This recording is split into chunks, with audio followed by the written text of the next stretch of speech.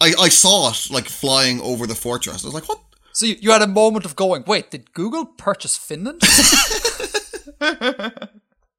Do Google own the Finnish military now? Is that what's happened?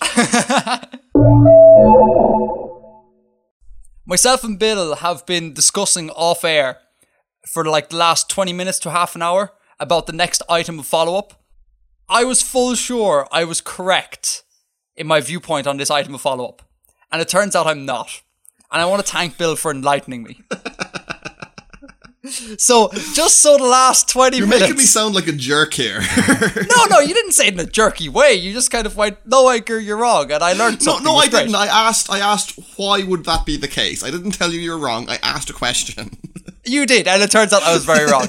But in any case, in order to not make the last 20 minutes to half an hour be a total waste, I feel like we should tell the listeners what we were talking about. So what it was on the show notes, or on the plan for this episode, there was one segment that was just, in quotation marks, that green and blue dot. So I asked Edgar, what was this about?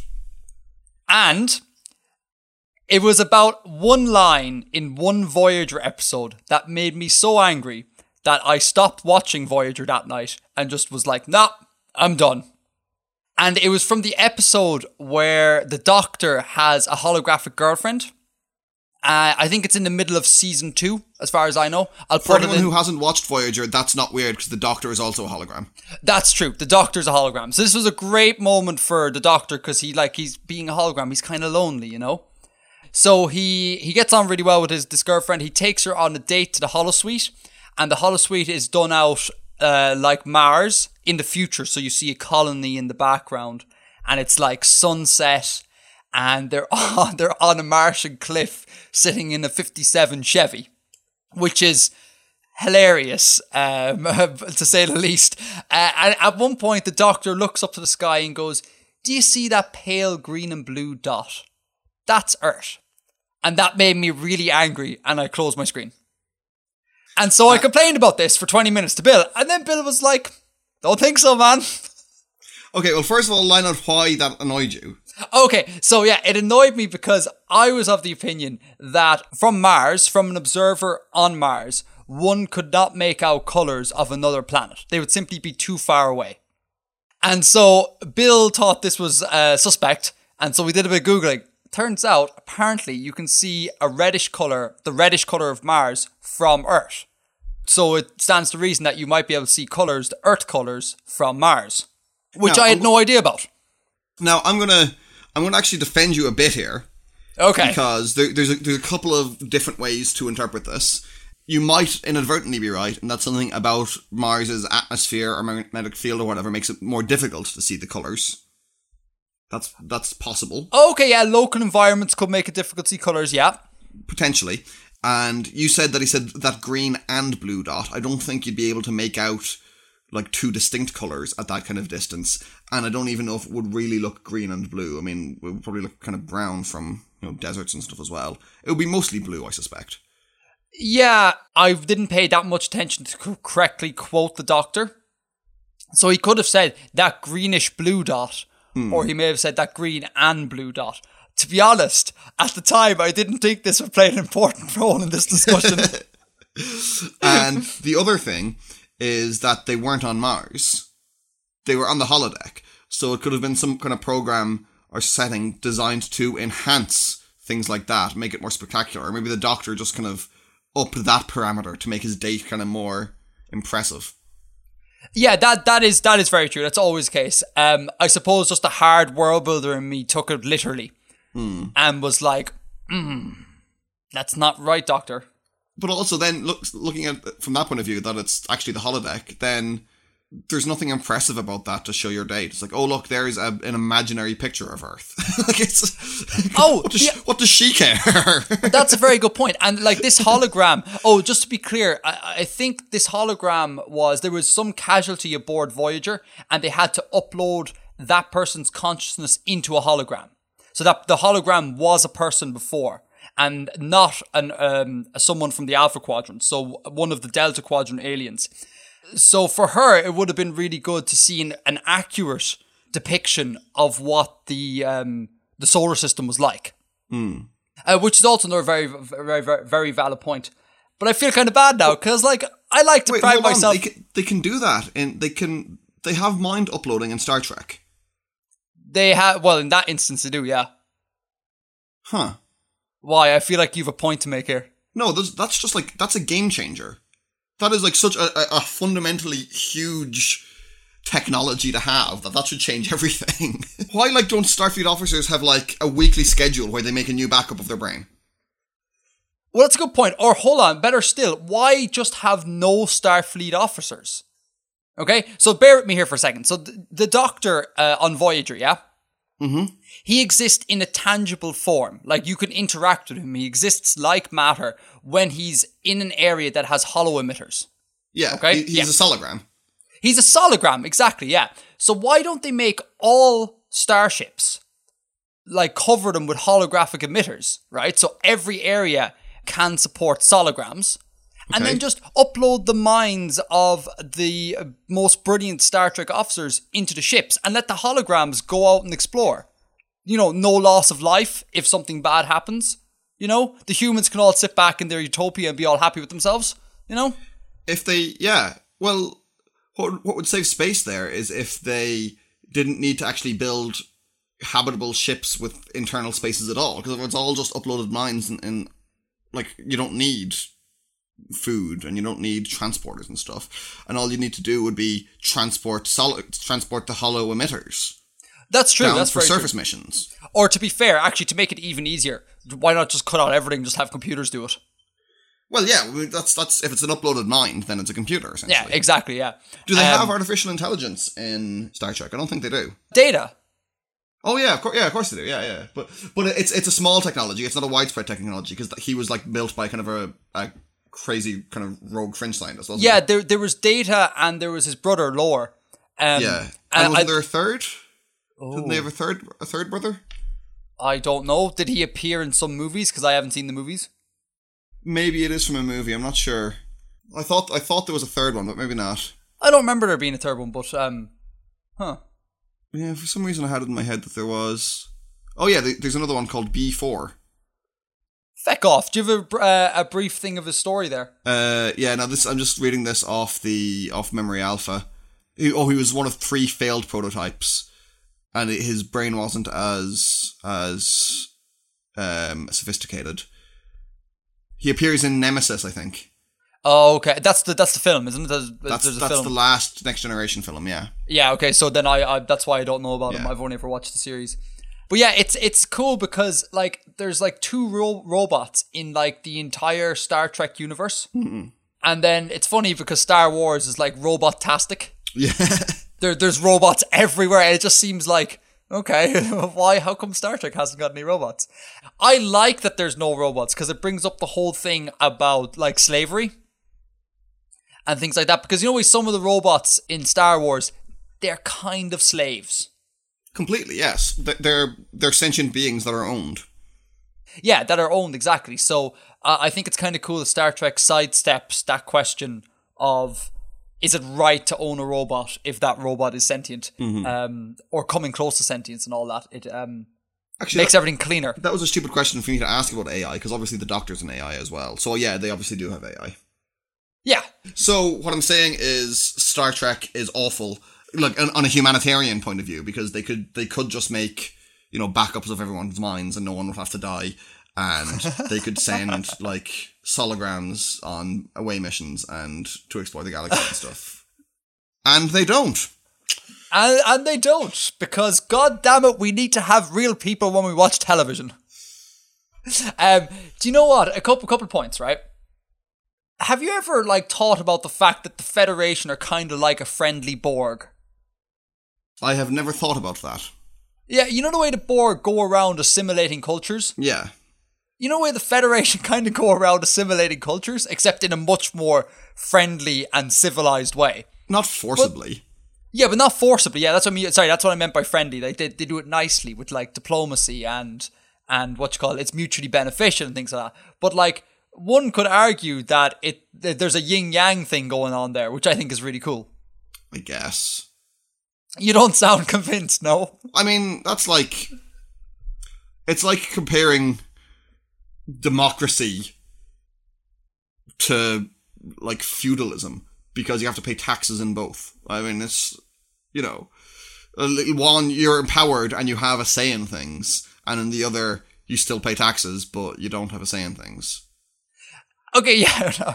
Like, obviously there's minutia going on there that I'm not accounting for, but in a sort of TLDR of things, I can imagine the writer sat down and went, oh, wouldn't it be great if the Borg were like extremist Federation people that had the principles of, like, you know, banding together, except taking to a twisted extreme?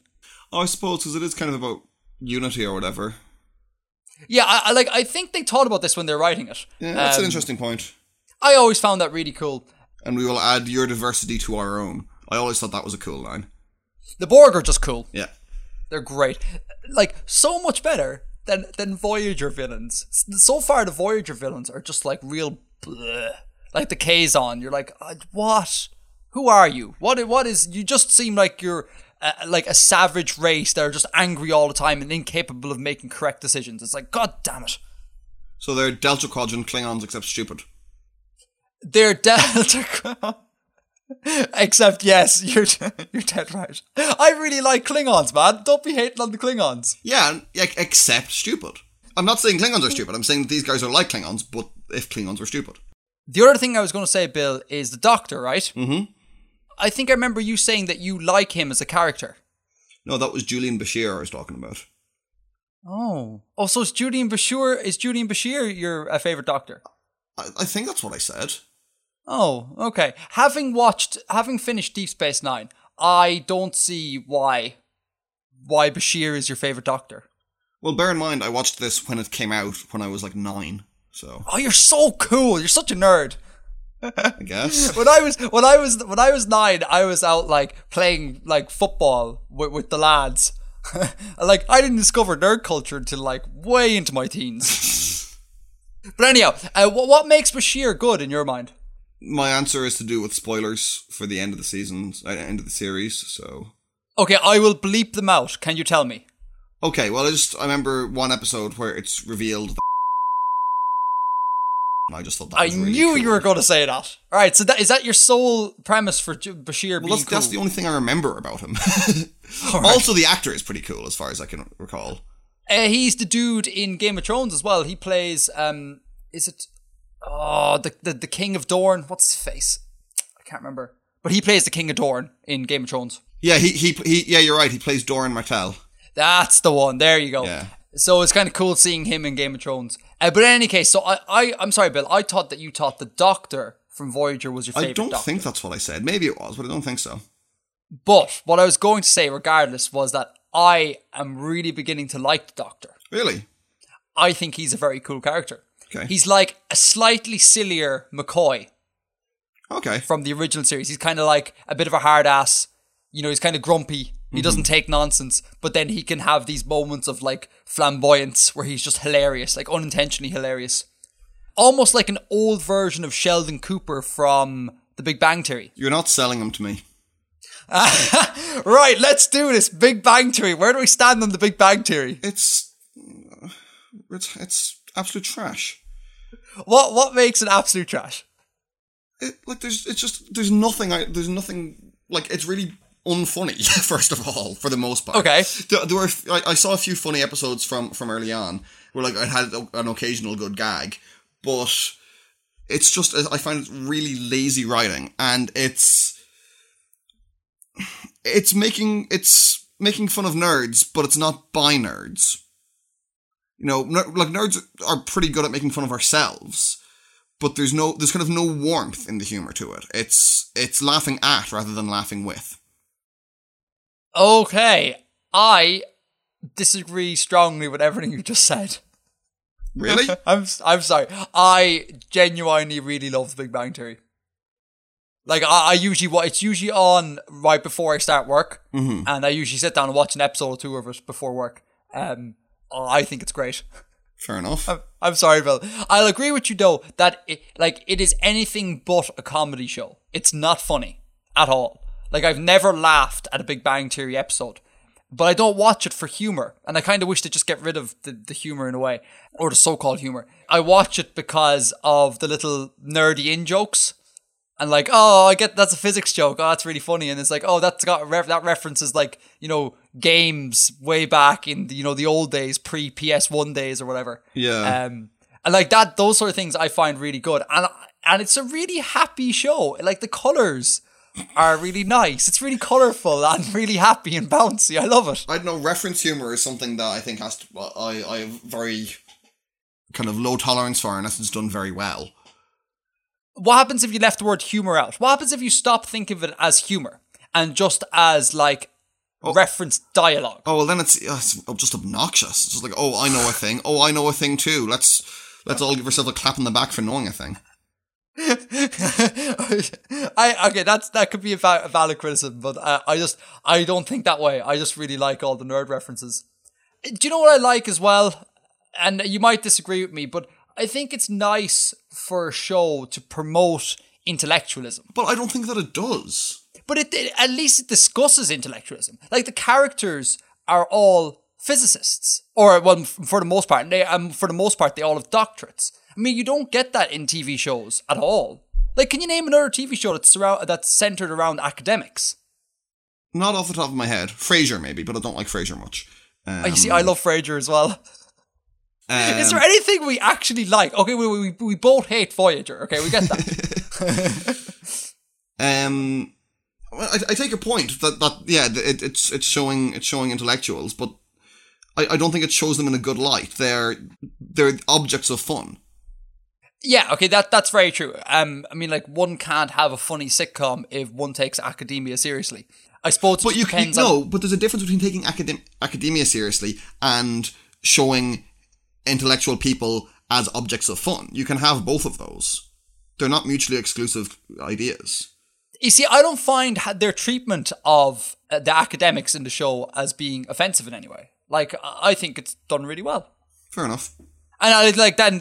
This is just a difference of opinion sort of thing. But there's that physics thought experiment that when you're struggling to come to a conclusion, take things to extremes, and that often helps you decide what side of the line you're on. Mm-hmm. So I would rather see a world where most TV shows are like Big Bang Theory, in which they try at least to bring intellectualism to the fore. Maybe Big Bang Theory does it in a flawed way, but at least it's trying. I would rather see that world as opposed to a world where it was all like made in Chelsea. Do you know what I mean? So I think the world is better off for having Big Bang Theory than it would be if it didn't have it. Right. That's my personal opinion. Oh, and one last thing. I have a student of mine. I asked recently, he's 11 or something, and I asked him recently what he wants to be when he grows up. And he was like, I want to be a physicist. And I was like, you're kidding. That's really cool. What made you want to be a physicist? And he was like, the Big Bang Theory. I mean, that's great, but what do 11-year-olds know about anything? No, I know, but the thing is that he is watching that, and he has been exposed to that as a thing that is cool. Like, he sees physicists as being cool and funny. So, again, like, I'm not trying to sway you onto my side. Like, if you don't, I totally get how people can't tolerate that program at all. But I really like it. And those are my reasons, you know? So in the last episode, Bill, we talked a lot about the design of the new Artifexian alien. Mm-hmm. And I put it out there for people to give their opinions and feedback on the designs I had come up with. Yeah. And people did. It was great. Like, a lot of people wrote back in the subreddit, which was awesome. And I think the consensus was that your choice of alien was the better choice of alien. My taste is impeccable. Your taste is infinitely better than mine. So no flat feet, little bulbous feet to go with the little bulbous body. Not only did Reddit think your Artifexian alien was better than mine, they also think that your choice of TV is much better than mine as well. Everyone, it seems like, was behind Bill's idea that the Fly episode from Breaking Bad is brilliant. Yeah. So the Reddit is quickly turning into everyone loves Bill and disagrees with Edgar. My taste is impeccable. It's, again, infinitely better than mine. So I rewatched The Fly. Okay. Last night. And I've upgraded it. Okay. From terrible to, like, subpar. From terrible to merely bad. Yeah, exactly. Okay. Some good points though. Your man Ryan Johnson is clearly an awesome director. And the filming is really, really good. And his, like, the way he frames things and his cuts are very art house. And, like, really unexpected in TV shows. And that was awesome. But the dialogue and the premise, it was too thin to carry an entire episode, I thought. And I think it's publicly known that was a filler episode. They spent all their budget on the big super lab. And they needed to pare back. They needed to have one, like, minimal cast episode with minimal effects and things like that. So, I mean, like, it was filler. It was always intended to be filler, and it just smacks of that to me. It was filler in terms of production and budget and things, but I still think it was brilliantly done. Yeah, I think it was brilliantly produced, but I don't think it added anything to the story. I don't think anything that happened in that. I don't think anything that happened in that episode furthered the Breaking Bad story. Like, I get that Walter and Jesse have their own personal demons, and that's obviously a source of conflict in their lives. I knew that already. I didn't need an entire episode with a fly to tell me that. Now, I'm not saying you're wrong or anything. I'm just, like, giving my opinions on why I dislike it. But I was really blown away with the filming. The filming was really good. Yeah. So I guess your issue is more with the writing than with anything on Ryan Johnson's end. Yeah. I don't. Did he write it, or did he just direct it? No, I wouldn't say so. Okay, so the directing is very, very good. The visuals are very, very good. Yeah, just the premise and the plot and some of the dialogue's okay, but I don't know. It just didn't fit for me. It was written by Sam Catlin and Moira Wally Beckett. There you go. Two people that should not write Breaking Bad episodes. I'm sure they wrote other ones as well. I'm sure they did. But yeah, so that makes me really intrigued to see what happens when he takes over Star Wars. Like, can you imagine Star Wars with, like, filmed in an art house style? Like, that would be strange with loads of, like, bizarre cuts and jump cuts and strange framing. Like, that would be awesome. He hasn't just done art house kind of stuff. Like, he did the film Looper as well, which is just kind of a sci-fi thriller. Yeah, okay, yeah, no, I don't know anything aside from Brick and that episode of Breaking Bad. I haven't seen Looper, but it's the one with Joseph Gordon-Levitt and Bruce Willis. The time travel. Oh, okay. Film. Half of that sounds really intriguing to me. The Joseph Gordon-Levitt part, not the Bruce Willis part. He's a good actor. Yeah, no, he is a good actor. What else is he in other than Die Hard? Sixth Sense. Oh, yeah, he's very good in Sixth Sense. Yeah. And he's great in Unbreakable, which is the previous... Oh, no, the next one by the same director, by M. Night Shyamalan. What an awful director. Diametrically opposed to Ryan Johnson. Oh. No, hold on. Sixth Sense is a good film. Oh, yeah, no, The Sixth Sense is a good film. That's like Unbreakable is a good film. And Signs is not entirely terrible. Lady in the Water. I haven't seen it. I mean, I guess the thing is that all his films are pretty much the same film, because there's a big ridiculous twist in it. But, you know, Sixth Sense and Unbreakable are pretty good. Unbreakable is it spoilery for me to say this? I can cut it. I can bleep it out if you want. Okay. Essentially, Unbreakable is... Oh, I think I have seen Unbreakable. Yeah. Can you briefly describe the plot? Bruce Willis is invulnerable. Oh, and there's something about... They go to a game, some sort of sports game. There's something with a sports game in that film, and there's a little kid... Possibly. It's also got Samuel L. Jackson. Oh, yeah, and he plays sort of like a mentor type figure. Kinda, yeah. Okay, I think we're on about the same thing, yeah. That wasn't terrible. It wasn't mind-blowing either, though. I really like it. I think it's a really good film. Well, if you really like it, the subreddit will really like it. And Signs is the alien invasion film. Yeah, no, I definitely haven't seen that. It's interesting. There's kind of more to it than there's potentially more to it than you see at first. I take all that on board, Bill. And again, I present you with Lady in the Water, I think it is. Oh, yeah. No, hang on. And then Avatar, The Last Airbender. Okay. And then that film with not Bruce Willis, with Will Smith, After Earth. That was also a shocker. The Village is a shocker. There's some very, very bad movies he's made. I don't disagree with that, but he's not entirely terrible, is all I'm saying. I think, to be honest, I think it's kind of luck on his part. I think he lucked out. You reckon? Yeah, I think so. I mean, like the guy clearly isn't incompetent. Like, he clearly can make a film, but he just like hit it big with one or two, and then just was unable to do anything else decent after that. Possibly.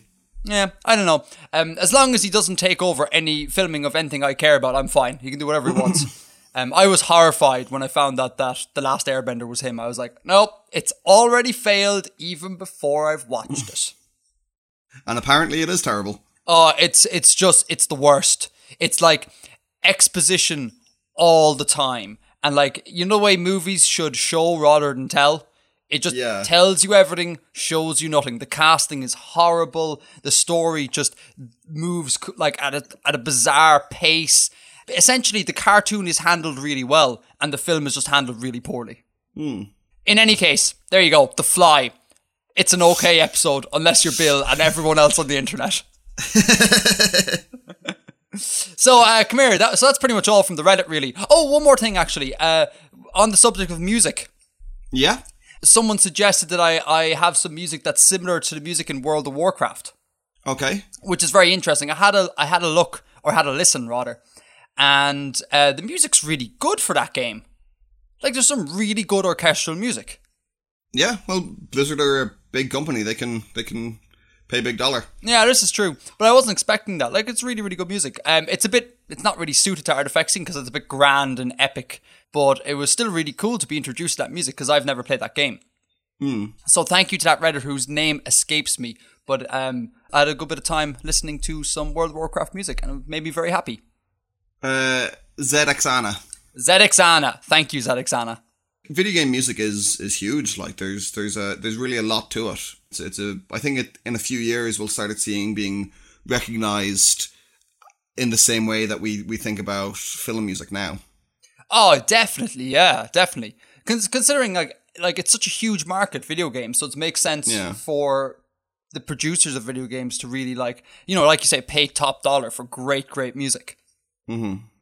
And in any case, with graphics getting so good as well, video games are essentially turning into films as well.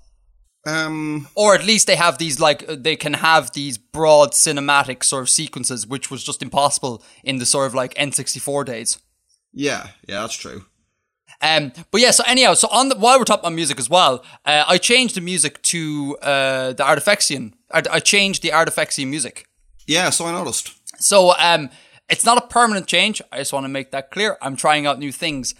What do you think about it, Bill? I liked it. Oh, really? Yeah, I mean, it's. I'm kind of slow to accept change sometimes with things that I've gotten used to. You know, like when people get like new haircuts and things, it usually takes me a while to get used to it. I know this from first hand, like. No, because I always got used to yours very quickly. You did, but I was really funny. Oh no, except for one of them. Except for I think it was when you cut the dreads off. I think it took me a while to get used to that. Oh, did it? All right, I think so. The time I got a pompadour, I remember distinctly you coming over to me like, I don't know, a week or two after I'd gotten a pompadour, and you were like, I like your hair now.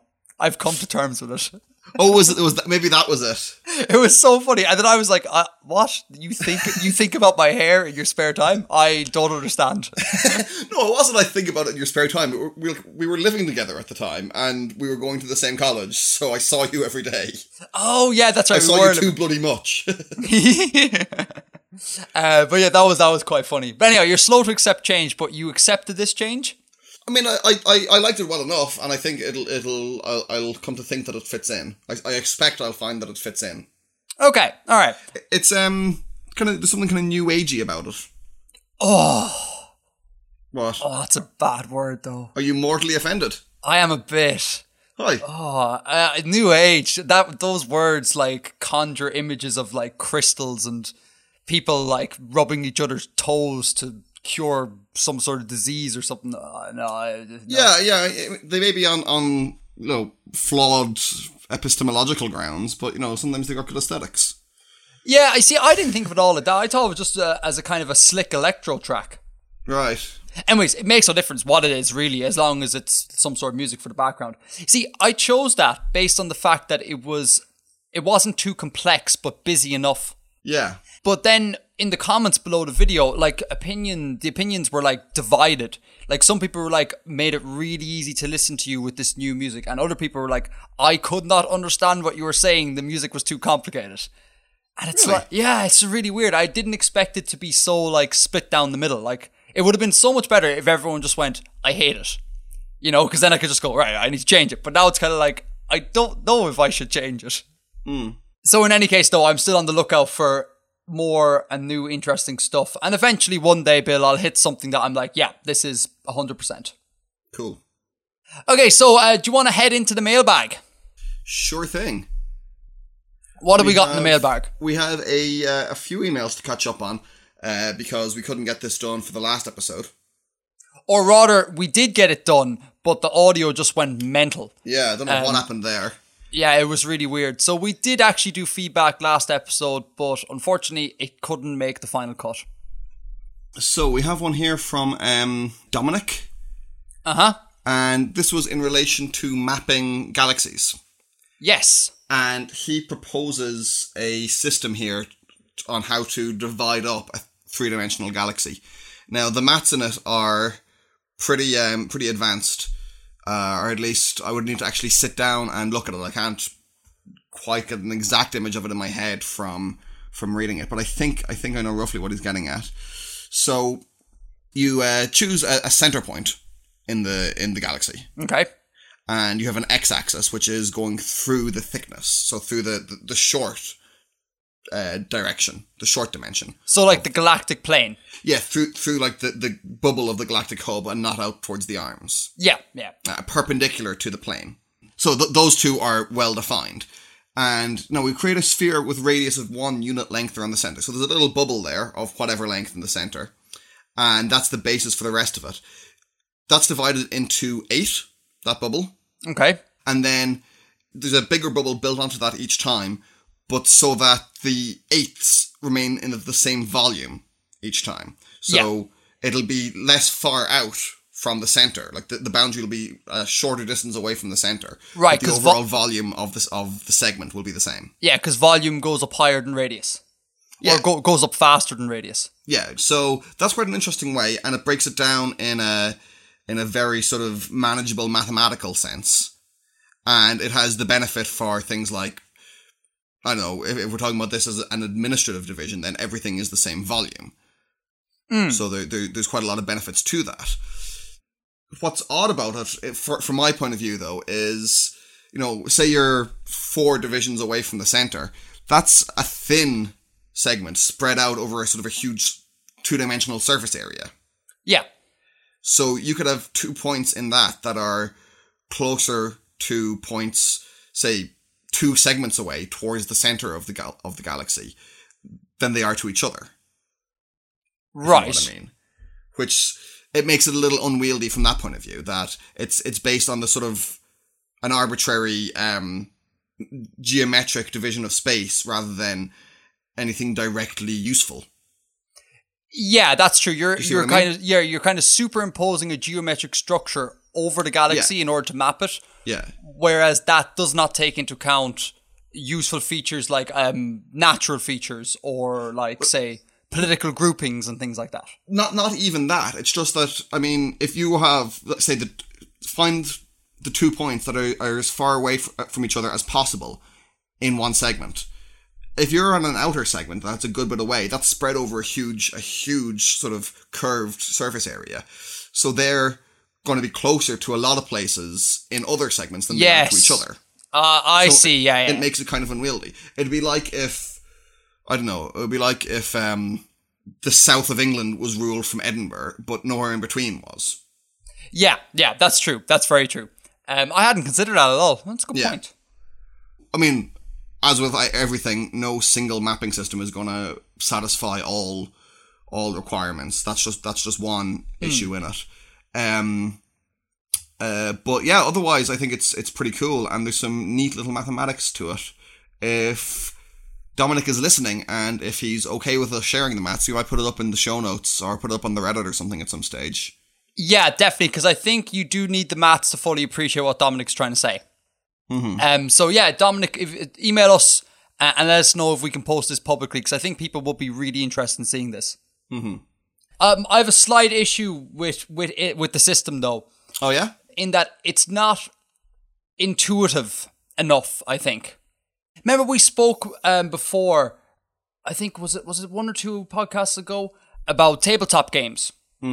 And how they use, like, cliches when it comes to, like, race. Like, you have the orc and the elf and things like that. Yeah, there's certain expectations that they have to satisfy to work. Right, exactly, because you need the gamers to immediately know what's going on in order for them to engage. Yeah. So the same thing is kind of here. Like, it's a very cool system, and it's really, like, mathsy, and I really like it. Yeah. But, like, you really have to spend a lot of time sitting down and going, right, what is going on? And if you were to try and squeeze that into the narrative of a story, say, or even have it like an Easter egg in, like, the lore or whatever, like, that takes a lot of explaining. And the more explaining is needed, the less an audience is willing to engage with it. Yeah. I think that doesn't make it a bad idea. It just means that it's very hard to apply. Exactly. I mean, volume isn't something that we grasp as intuitively as distance, I think. Yeah. So that's possibly part of what you're getting at there. Yeah, I think so. Yeah, because you have to think in 3 dimensions, and it's way easier to think in 2 dimensions. Yeah. One less dimension. One less thing to think about. Yeah, so, but a really cool idea. And again, it's super that people write into the show and, like, have taken the time to come up with really neat ideas and write them down and send them into us. Like, that's awesome. Like, it really makes me so happy. Thank you very much. We have one here from a long-time listener. Okay. By the name of Rumac. Right. Who suggests that you should subscribe to Zidnaf. So I read this. So to put this in context, we had a language episode not so long ago. And on the back of that language episode, loads of people sent me comments being like, you should subscribe to Zidnaf. And in that episode, I said, no more comments, people. Seriously, I've already subscribed. It's all good. And Ruback kindly sent an email post that show saying I should subscribe to Zidnaf, which is pretty awesome. Rumac is someone known to us both personally in real life. So we'll move on from that one. Yeah, and that I see that I can be kind of scathing towards him because of that. I wouldn't be scathing towards a stranger like that.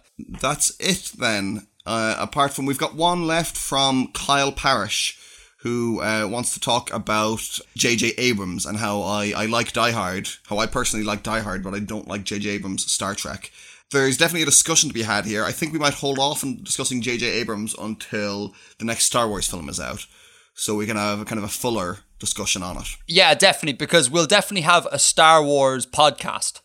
And if the Star Wars film turns out to be great, then we'll have a discussion about what J.J. Abrams did better in Star Wars than he did in the likes of Star Trek. And if it turns out to be awful, we'll just relate it to J.J. Abrams' Star Trek movies as well.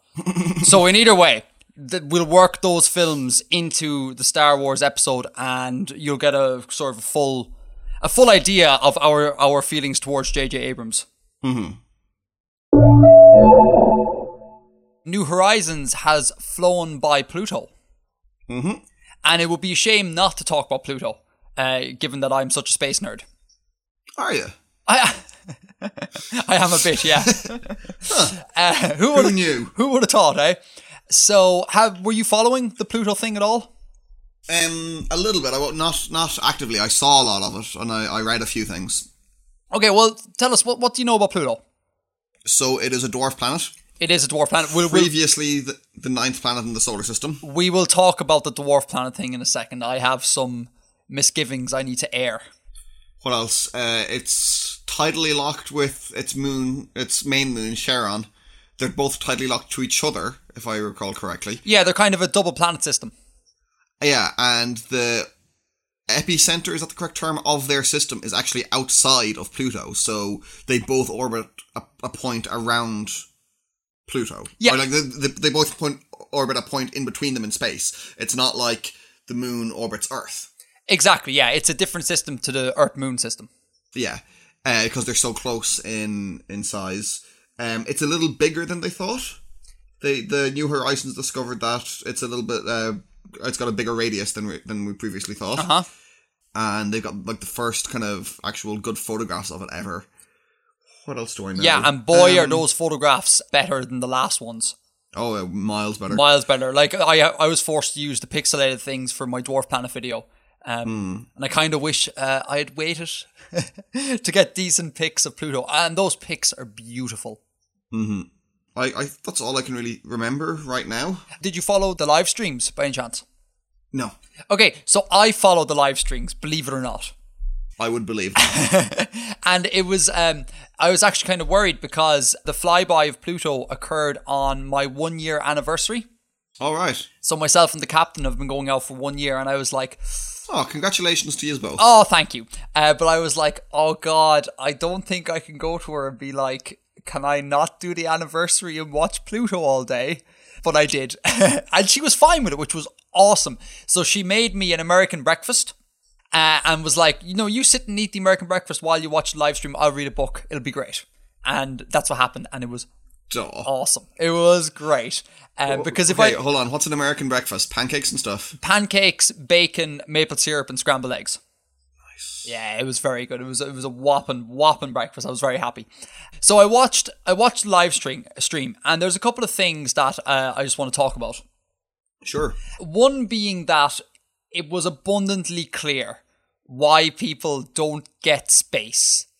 Like, from watching those live streams. Because essentially, like, with the initial flyby thing, all it was there was a lot of hype building up to it. And then they went to, like, mission control. And there was loads of people standing around. And they had flags. And then they done a countdown of when New Horizons was at its closest approach. And then when the countdown hit 0, everyone waved their flags and cheered. And if you're not into space, it'd be really hard to get why that is so significant, Whereas, like, I was there... Wait, sorry, what was the countdown counting? It was counting to the point at which New Horizons will be at its closest approach and ping back a signal.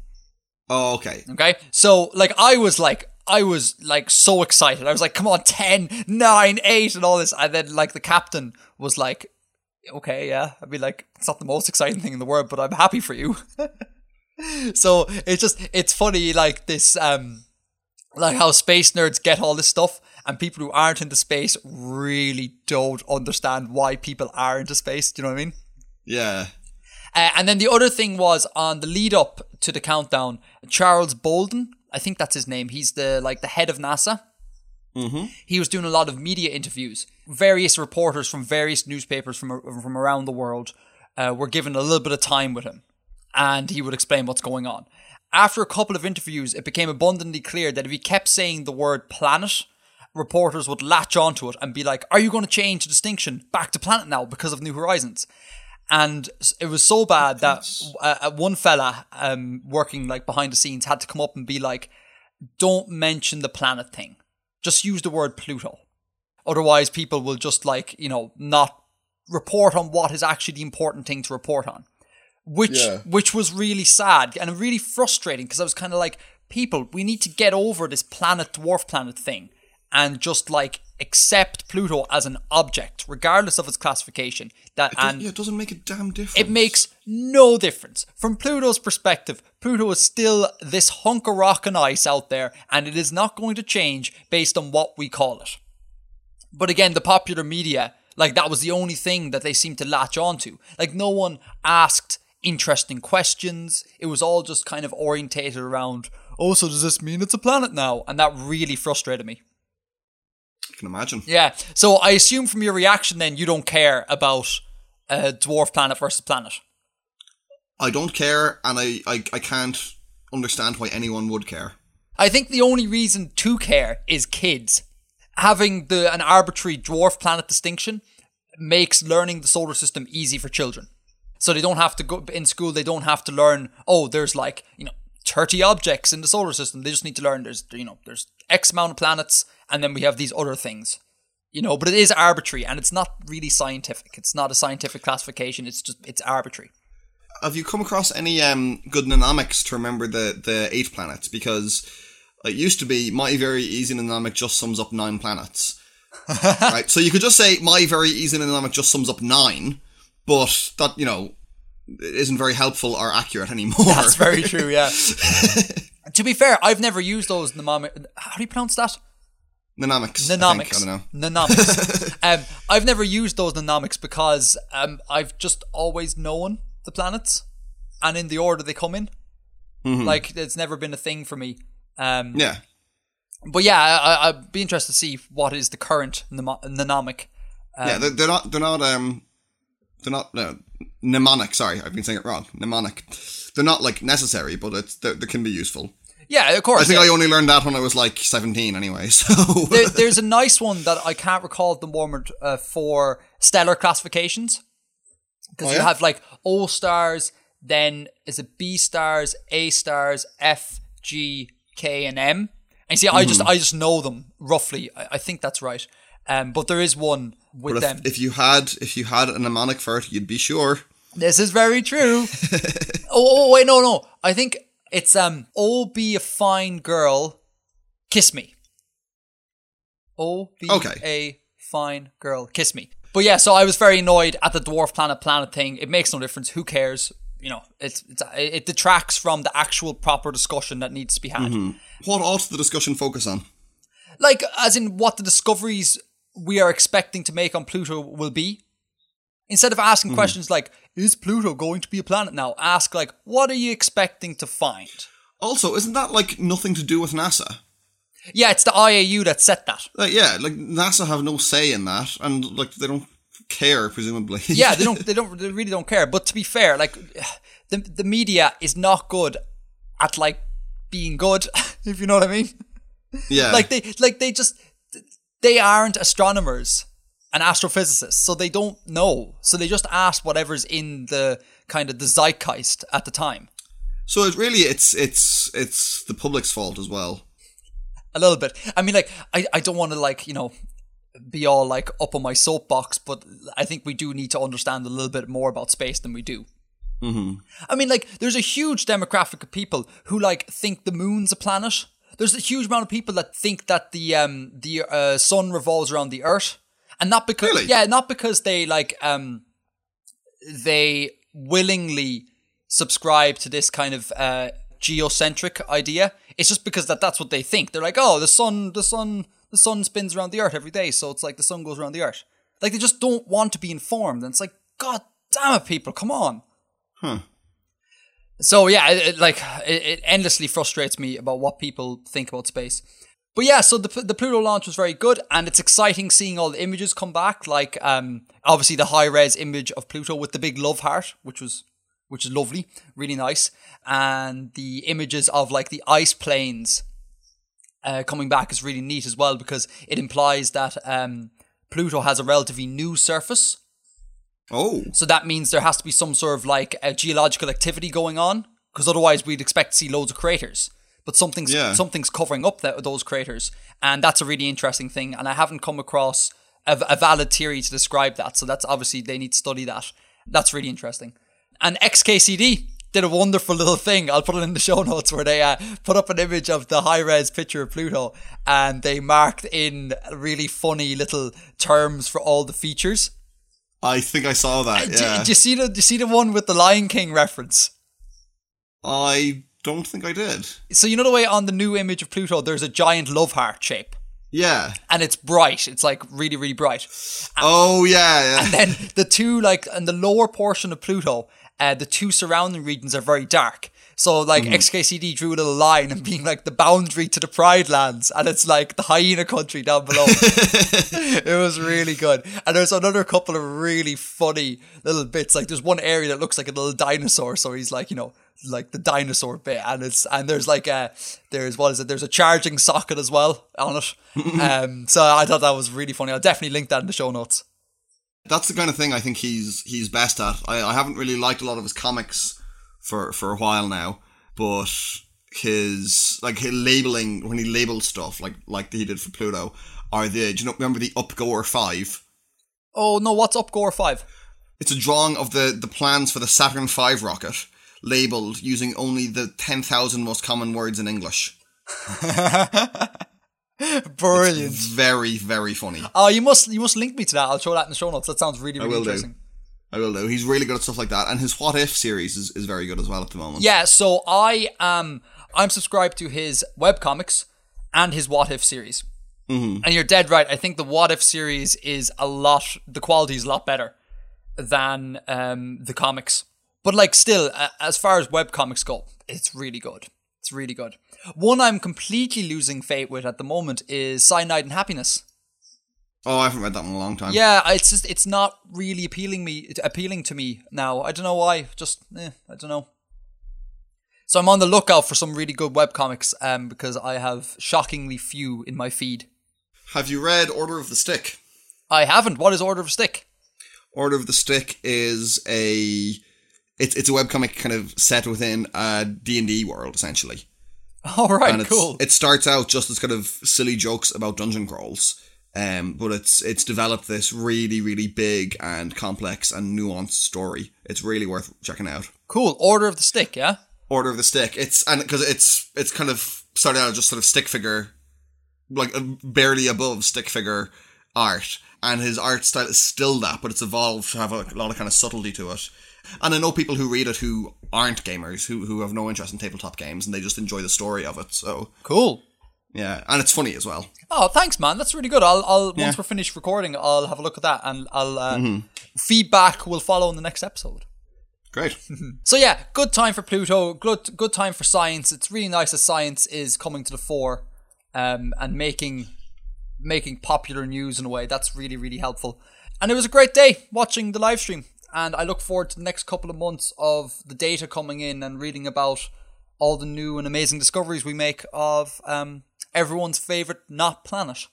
I think I saw as well that I didn't realise till like this week is that actually a good few years ago as New Horizons was passing Jupiter, I think. Okay. It got images of volcanoes on Io, which is pretty cool. Oh, are they from New Horizons? I think so, yeah. Oh. Yeah, the volcanoes on Io are really cool.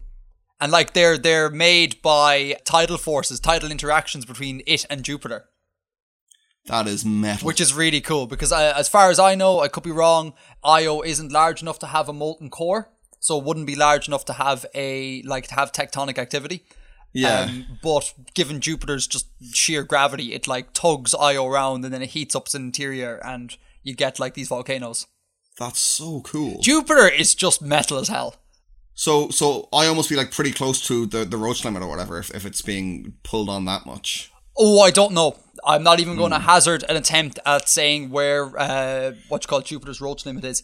Part of me thinks that just being in the vicinity of Jupiter is enough to have it do stuff to you. I mean, like, Jupiter's responsible, well, we think Jupiter's responsible for having the asteroid belt. Like, tearing up a protoplanet into the asteroid belt. And I mean, the asteroid belt is like a couple of AU away from Jupiter, you know, so it still has an effect there.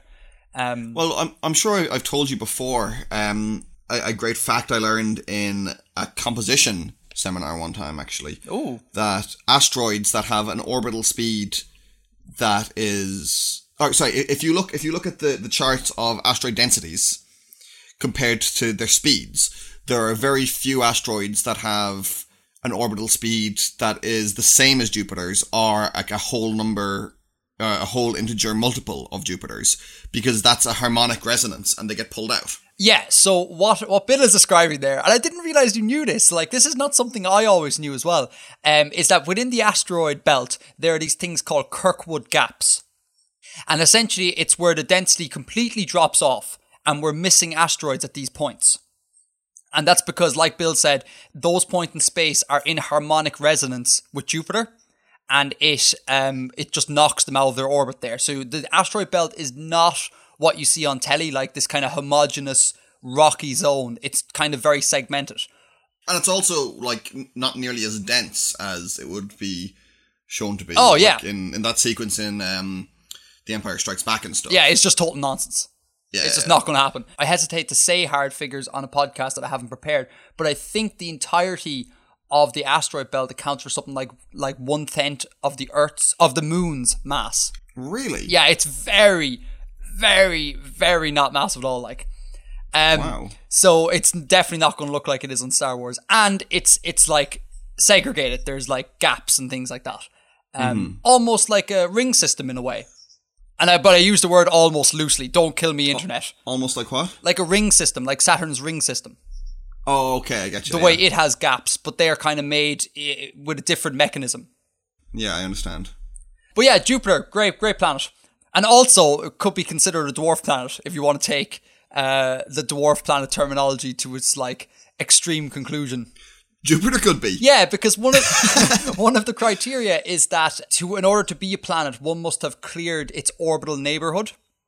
Right. So, like, it's not in a dirty region of space. It's soaked up all the material or shot it off in space. Yeah.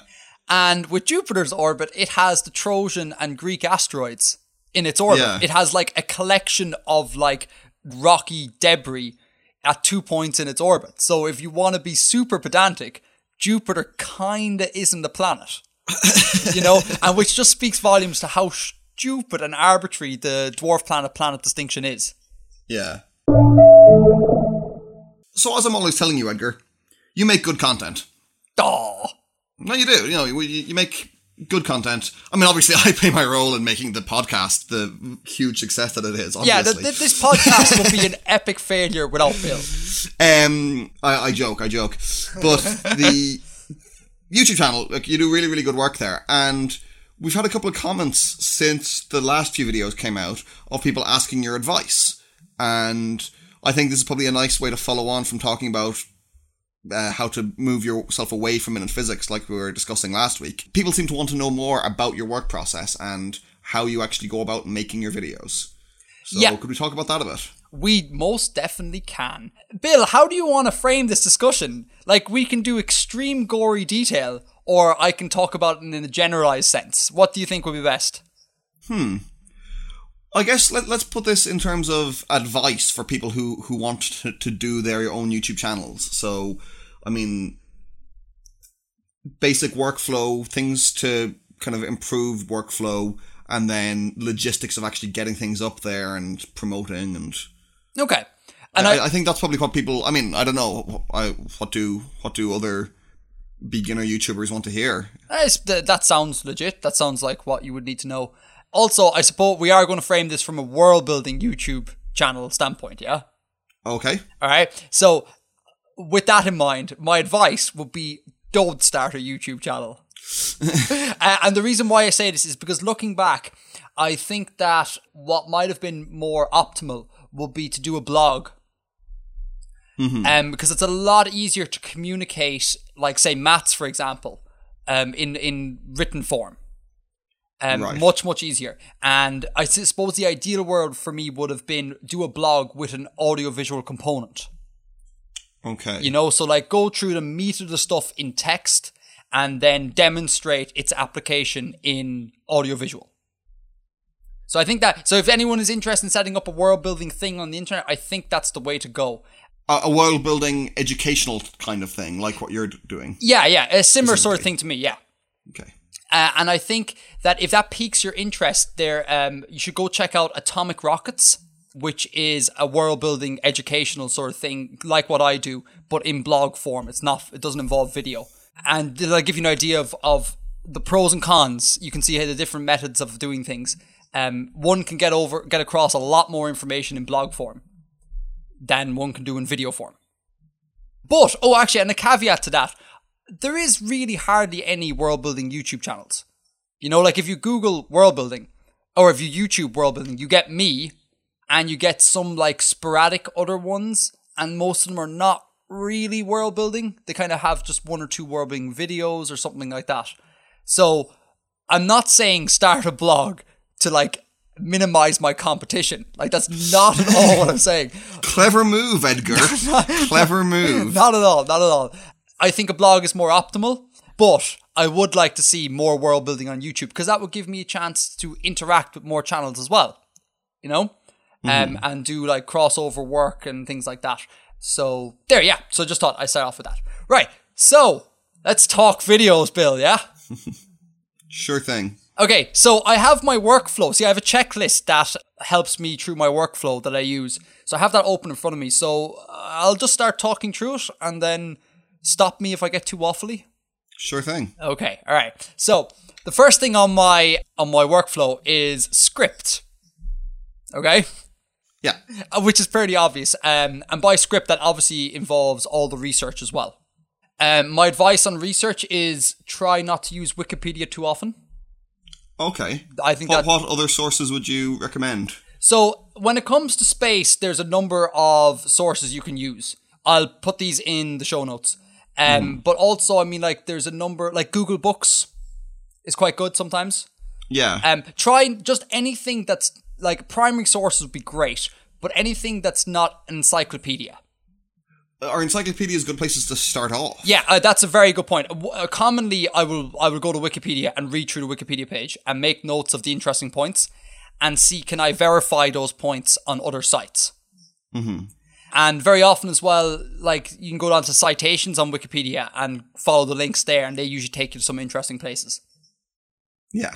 So I write a script, I research a script, I try and write about 2 to 3 different drafts of a script to try and get rid of nonsense that doesn't need to be there. Then I ship it over to you, Bill, to have it proofread. Sometimes, yeah. Sometimes. When it's a particularly problematic one or one that I have concerns about, I ship it over to you. So having a friend to proofread things really helps. Editors are really, really important, whatever you're doing. Yeah, you have no idea. Because you might think you're on top of things and then just like a little tiny thing can get through the net and then suddenly the entire internet goes, you're wrong. Mm-hmm. So I do that. And then, that's essentially it for scripting. Just research, script, and try and have it be as legitimate as possible. Mm-hmm. All right? Any questions on that? No, that seems fine. So you want a good script to start off with. You need to have a solid script before you start recording. If you're scripting a video. Yeah. Okay, obviously if you're going to do it in a like number file sort of style where you interview someone with knowledge, then no script is required. Of course, yeah. And scripting does slow the process down. Something serious. Mm-hmm. If I didn't have to script, I could punch out a video every couple of days. But the scripting just slows everything down. But for me, I need it because 1, I want to learn about what I'm talking about. And 2, I don't want to run the risk of being wrong on the internet. And you minimize that risk by scripting and rereading and proofing and things like that. Okay. All right. So after scripting comes storyboarding. All right. So I take my script and I just draw pictures while reading it. And I have that as like a summary in front of me and I hang that on my wall as I animate. And very often the cool thing that happens is that the storyboard influences the script. Oh. Yeah, which is really cool. So I'll have worded something some way, and then when I go to storyboard, I realize I can just draw it instead of say it. Yeah. So then I go back and edit the script again to further knock out words. Do you ever change things, like if you see a nice kind of visual link you can make, that you could put things in the script in a different order? Yeah, absolutely. Okay. Yeah, that's happened numerous times. The storyboarding is almost the most essential part of the scripting process. Right. Which is great. Which is kind of cool. And I think not immediately obvious when you think about these things. So then, once I've all that done, I go to record the audio. Mm-hmm. So to record the audio, I usually try and stand up, which again might seem a bit weird, but it's kind of important because, you can get proper like tone and posture and proper delivery of things. I found sitting down kind of, it like mutes the voice almost, Really? Yeah, kind of like the way, when singers, like opera singers, sing, they prefer to be standing up. They don't like when they have to sing. Of course, yeah. So it's kind of the same thing. You feel more confident and your shoulders are back and you like bang out the script really well. So I try and stand up. And I don't memorize my scripts. Maybe that's something to be said. I read from the laptop as I record. Ideally, if time wasn't an issue, I would memorize the scripts because that means you can really deliver it really well. Yeah. But that would add that could add another week onto production time, I don't know. I find from when I speak in public and things like that, that I I prefer not to have things learnt off by heart. Right. Because it becomes stilted. I mean, I have, usually I'll, say when I give presentations on my Botswana work or whatever, I have like my essay, and I depending on what length I'm allowed to talk for, I edit that down into a sort of a shorter essay. But I don't worry too much about having it exact, because I will extemporize a little bit on stage. I'll change things around. Yeah. I'll flow differently. I think that works really well when it is live. Right. Because if you fumble or misspeak, people are just like, yeah, well, he's just talking to us. He's giving a presentation. Whereas if you were to fumble or misspeak on the internet, it's like that's set in stone for the rest of eternity. So like I'm totally with you. The few times I had to give presentations and talks in college, like I would never prepare those. That would be really odd for me to prepare a presentation. I'd have maybe one or two bullet points, have a rough idea of what the first section, the middle section, the last section of the talk would be, and that's it. But whereas the YouTube thing is totally different. The YouTube thing is like, it's prepared to within an inch of its life, like. Yeah. Well, for me, that works. Obviously, other people will have other methods of doing this. Like, I cite Numberphile again and Brady Haran's work. It is all not prepared, but it is all brilliant. Okay, so then, anything else on that? No, that all sounds pretty solid. That all makes sense to me. I guess there'll be less scripting involved for people who want to do sort of vlog type deliveries, or less storyboarding involved. The scripting won't involve that stage, but otherwise, for anything where you're doing any other graphics, that'll seems like a pretty critical part of the process. Absolutely, yeah, definitely, yeah. If you're a vlog, there's no need to do it at all. I will say. Go on. Sorry, after you. No, go on. What about your little vlog sections at the end of your videos? Oh, that's a really good question, Bill. Yeah. So I have tried doing them ad lib, and it just doesn't work. Okay. I can't ad lib in front of a camera. It just comes out as absolute nonsense. Again, long-time listeners of the podcast will know this because I waffle like crazy. And so those little outro sections would turn into like 10-minute rants. So I also script those. And in fact, we're going to get to them in a bit. Okay, I'll leave that till later. Okay, so then we have research, script, storyboard, record audio. Obviously, by recording audio, that is including things like, edit after recording, master it. Really important to master audio. Okay? Like a big mistake I see people who are starting off make is that they think that the audio that goes in raw from the recording is the final audio. It is nowhere near the final audio. Could you describe a little bit what mastering involves? Okay, now this could take up an entire podcast, all right? So I'll keep this kind of vague. I'll link to some good mastering tutorials on YouTube if anyone's interested. But essentially, it involves stuff like EQing, normalizing, compressing, hard limiting, basically just making the voice louder. Okay. Because you don't want listeners to have to ride the volume knob while they listen. Right. You want to just have it a nice loudness that it's nice and consistent and people don't ever think about the volume, Mm-hmm. Mastering is like an art within itself. It's crazy, And I don't do it perfectly. There are times when it goes completely wrong. I'm not a professional at this. Like you say, I'm an what? Autodidact. I'm an autodidact when it comes to sound engineering. Oh, and which reminds me, if anyone has any cool, if someone is a sound engineer and they want to leave some mastering tips in the comments, I would be extremely interested in hearing those tips. Same here, actually. Yeah, same here. Yeah, anyone who does anything that involves audio, mastering is crucial. Mm-hmm. So anyhow, after everything's edited and mastered, I then import that into Final Cut, which is my editing software of choice. Okay. And I hate Final Cut. Of choice, but also not really. Yeah, so what this is I kind of fell into Final Cut, and it doesn't really work very well for me in terms of the videos that I make, like the time-lapse sort of thing. I'm not willing to dedicate time to learning another system. Yeah. I know how to use Final Cut. It does its job okay. It's a bit glitchy. It crashes quite a lot. But, you know, learning a new thing would involve a huge investment of time and it's not worth it. So I just want to say that. Maybe, perhaps, choose your editing software really wisely. Shop around. Shop around, definitely. Anyhow, so I put it into Final Cut. And whilst it's like starting to load into Final Cut, I start my pre-filming checks. Okay? Okay. Alright, so I really like checklists. So this is why I said like this could get very, very detailed. So my pre-filming checklists are, I need to check for paper supply. There has been times where I've been like, I'm going to film today. And there's been no paper in the house, which is like detrimental. So you do it all on paper? You don't use a whiteboard or anything? I don't use a whiteboard. I don't use a whiteboard because some of the colours one can get for whiteboards are pretty garish. Right. I don't have the same colour palette as I have with like pencils and markers. Yeah. So I choose paper. The downside of that is that I have like several hundred, maybe even thousands of sheets of paper lying around my bedroom.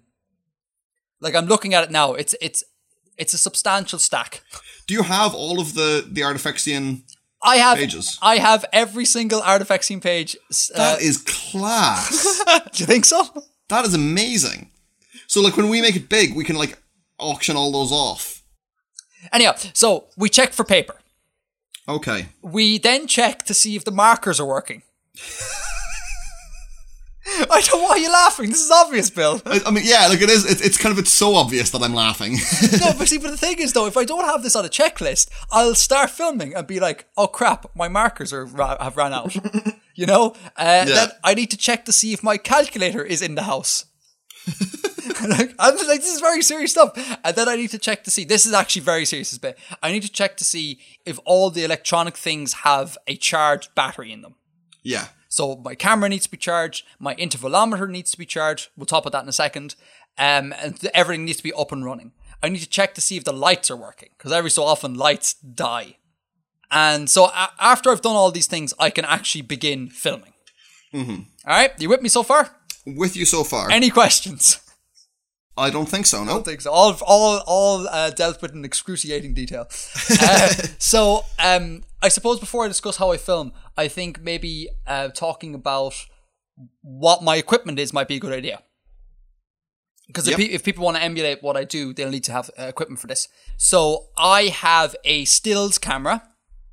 Okay? Yeah. In particular, a Canon EOS 700D. This is where we're getting all that product placement money. Yeah. This is actually one big giant advertisement. Camera nerds out there, like, you know the way you have the Mac PC divide? Yes. Yeah. You also have a Canon Nikon divide. Yeah. Where, you know, each group hates the other group. Is it pronounced Nikon? Nikon, I don't know. I don't use them. I thought it was Nikon. Oh. I don't know. In any case, I think everyone knows what we're talking about. In case anyone doesn't know, those are two big camera brands. It is kind of like the Mac PC debate in that it kind of doesn't matter. You know, like they're both fully functional cameras and they will do a good job.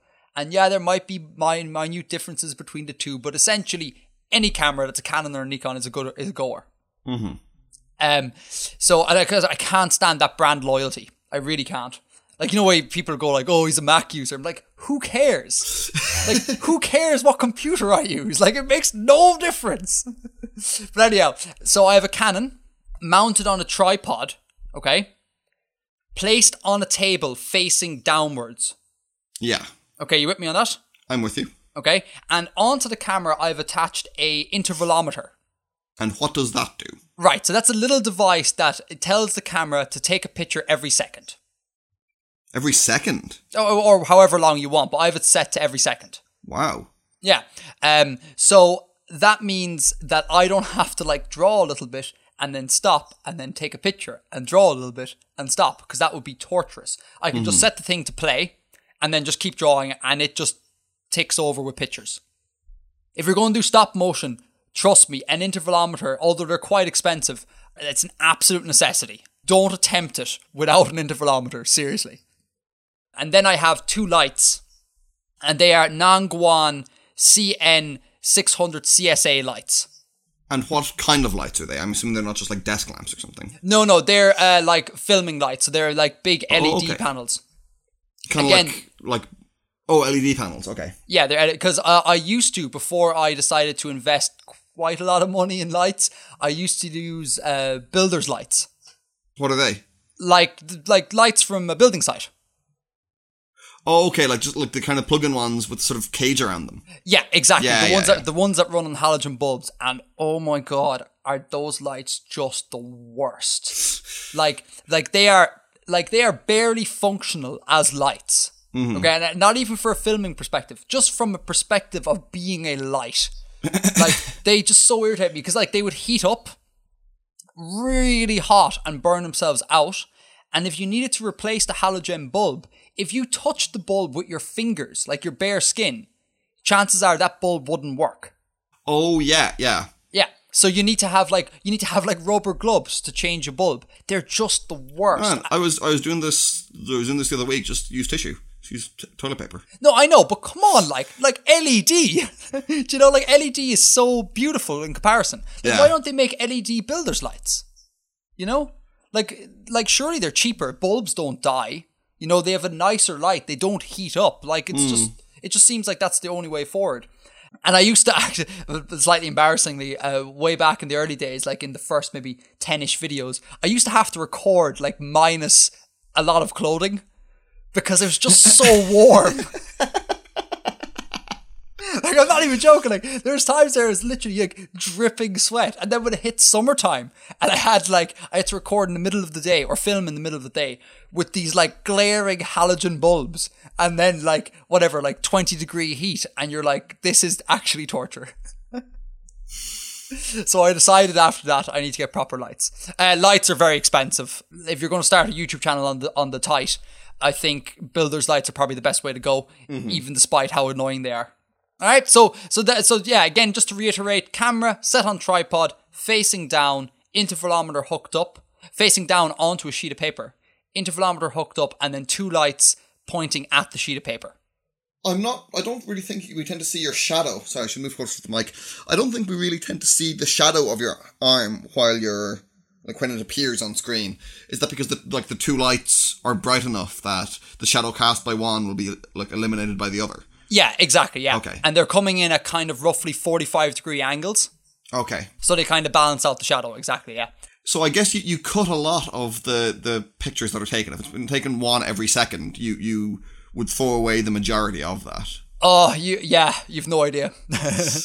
So many pictures get cut. I mean, like, I think an average video, like an average maybe 5 to 7 minute video, usually takes about maybe 4,000 or 5,000 pictures.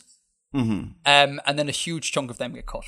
Yeah. An absolutely massive chunk. All right, so we have the rig set up. All the things are checked. I have paper. I have markers. There's batteries and everything. It's all good. So then what I do, really crucially as well, and I only learned this a few months ago, is I do white balance. Hugely important, right? And photographers everywhere are going to be like, well, duh, obviously white balance. But people who aren't photography heads, white balance is not really a thing that like we think about. Yeah. But white balance is really, really important. Because remember we had this discussion before about why my videos are like yellow tinged and blue tinged. Yeah. This is before I white balanced. And now I white balance, and now I've gotten the paper, the white of the paper, as close to white as I can get it. Cool.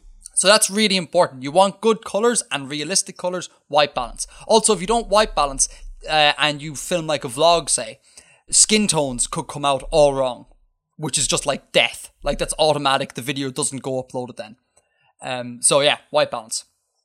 And then do all the usual things like full manual settings, set aperture, shutter speed, all the usual photography things, which I'm not going to get into because that could take an entire podcast as well. But the resources are out there on the internet to learn all that stuff reasonably Absolutely. competently, I assume. Yeah, like everything I do on the internet, I had little to no prior training. And I've all learned from reading stuff on the internet and buying books. So it is all out there, definitely. Cool. And I'll put links to some sites, and I encourage you to check it out. Photography in general is a pretty cool thing.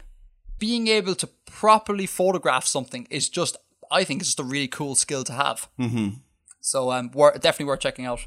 So then I begin to draw. So after all of this, you finally get to the actual drawing. We get to the actual drawing part. Also, this stage is usually where I throw on some podcasts. Mm-hmm. Because this stage can be pretty long and can be pretty boring. Because I know what I'm going to draw already. There's no kind of creativity. So I need to have something to keep my mind occupied. So podcasts get thrown on. I'll throw a link to some decent podcasts as well in the show notes. It's all very self-explanatory. I just draw what I've already previously storyboarded. I make minor edits as I go because sometimes things don't scale correctly. And once drawing is done, then it's kind of into Final Cut proper for editing. Mm-hmm. And so that's basically, it comes in a couple of steps. Basically, I take everything in and I sync up the pictures to the audio. Very simply, like. Then once that is done, that's kind of like my first draft. Then I close down Final Cut and I go into Photoshop and do any sort of Photoshopping that needs to be done. Wait, you Photoshop... Sorry, does Photoshop work with video as well then? Oh, well, no, because I'm working in stills. But would you not do the Photoshop stuff before putting the stills into Final Cut? Right, okay, yeah. So very often the Photoshop stuff is a reaction to what I've already done. Okay. Alright, so I'd be like, oh, this doesn't quite work. Maybe I need to Photoshop in something here. Okay, so you kind of put stuff roughly together, see what needs Photoshopping, do the Photoshopping, and then go back to Final Cut? Then go back to Final Cut, okay. Import the Photoshop stuff, and then put them on top of it. Mm-hmm. Alright? And then then all I do is I color correct, make sure all the colors are really nice, and do the little like mastering things on top of that. And then in light of everything that has been done, like the script, the editing, all this sort of thing, I then go and film myself talking the outro. Yeah. Okay? Which can only be done at the very end of the process because there might be something, even despite scripting and having visuals, that is still unclear. I need to make sure it's clear. So that happens afterwards. So yeah, and that involves writing a little mini script and all that sort of jazz. So once I've filmed the outro, I take the outro in and again, do the same things really. Put color correct, edit it together. And then once everything is all in one place, all edited and all done, I can finally export. And so this usually is that. So everything I've just described, minus the scripting, is usually about a 1 to 2 day process. Okay. So once exported, and I export as a large file because I compress it further. And once I've exported and compressed it, I take it to YouTube. And then the YouTube bit, this bit I hate. Because it's kind of like, you get this feeling that like once you've exported a file or a video, it's like done, you know? Yeah. And then you go to YouTube. It's out of your hands now. It's out of my hands. And you're like, oh, I'm finished. This is great. I could like take a break. And then you realize, oh no, wait, I still have all of YouTube stuff to do. And there's a lot of YouTube stuff. Anyone who doesn't upload won't realize this, but there's a lot of backdoor stuff you have to do. Like subtitles. You got to put your subtitles in. That's really important. You have to do those yourself? No, I upload the script. Okay. But you have to tell it, you know, what script to do. You have to set the timings. You have to do it. It's not the most arduous process in the world, but it's a thing to do. Yeah, it sounds finicky, and you have to set the annotations and stuff on the screen as well, don't you? Yeah, the annotations. I'm not going to get into this because I could rant all day long. The annotations are really finicky. Like if you have a box, right? Say you've drawn a perfectly square box, right? Trying to get an annotation to align perfectly with that square box is just about impossible. It's really, really hard. And to the point where I've just given up. It's just kind of, they get slapped on in the general area. I'm not going to dedicate like half an hour trying to get annotations to work. But yeah, you go through and you put in annotations. Then you put in your cards, which is the new eye icon on the top of the screen. No. Yeah, so there's this new icon. It's an eye, and it's basically an annotation that works on mobile devices. Huh. Because annotations never worked on mobile devices. So that's really important. So anyone who's listening on mobile, on a mobile device, will need the links in the eye section. Okay. So I need to do that. Like a letter I. It's a letter I. It's an I encased in like a white circle.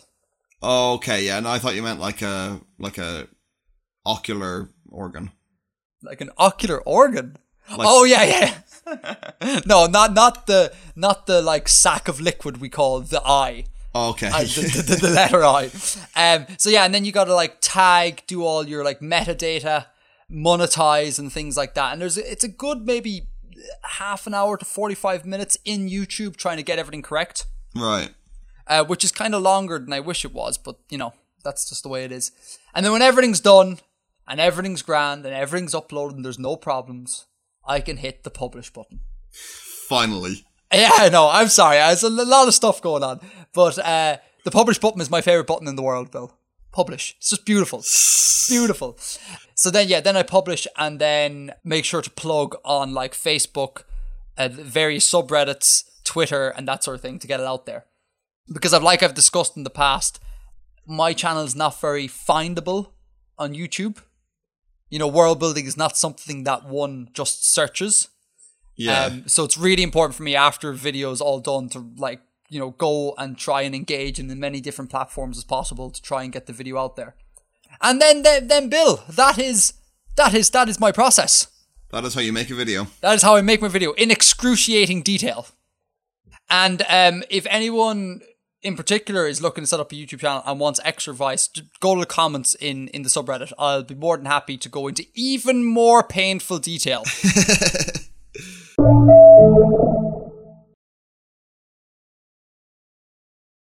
Welcome to the green room.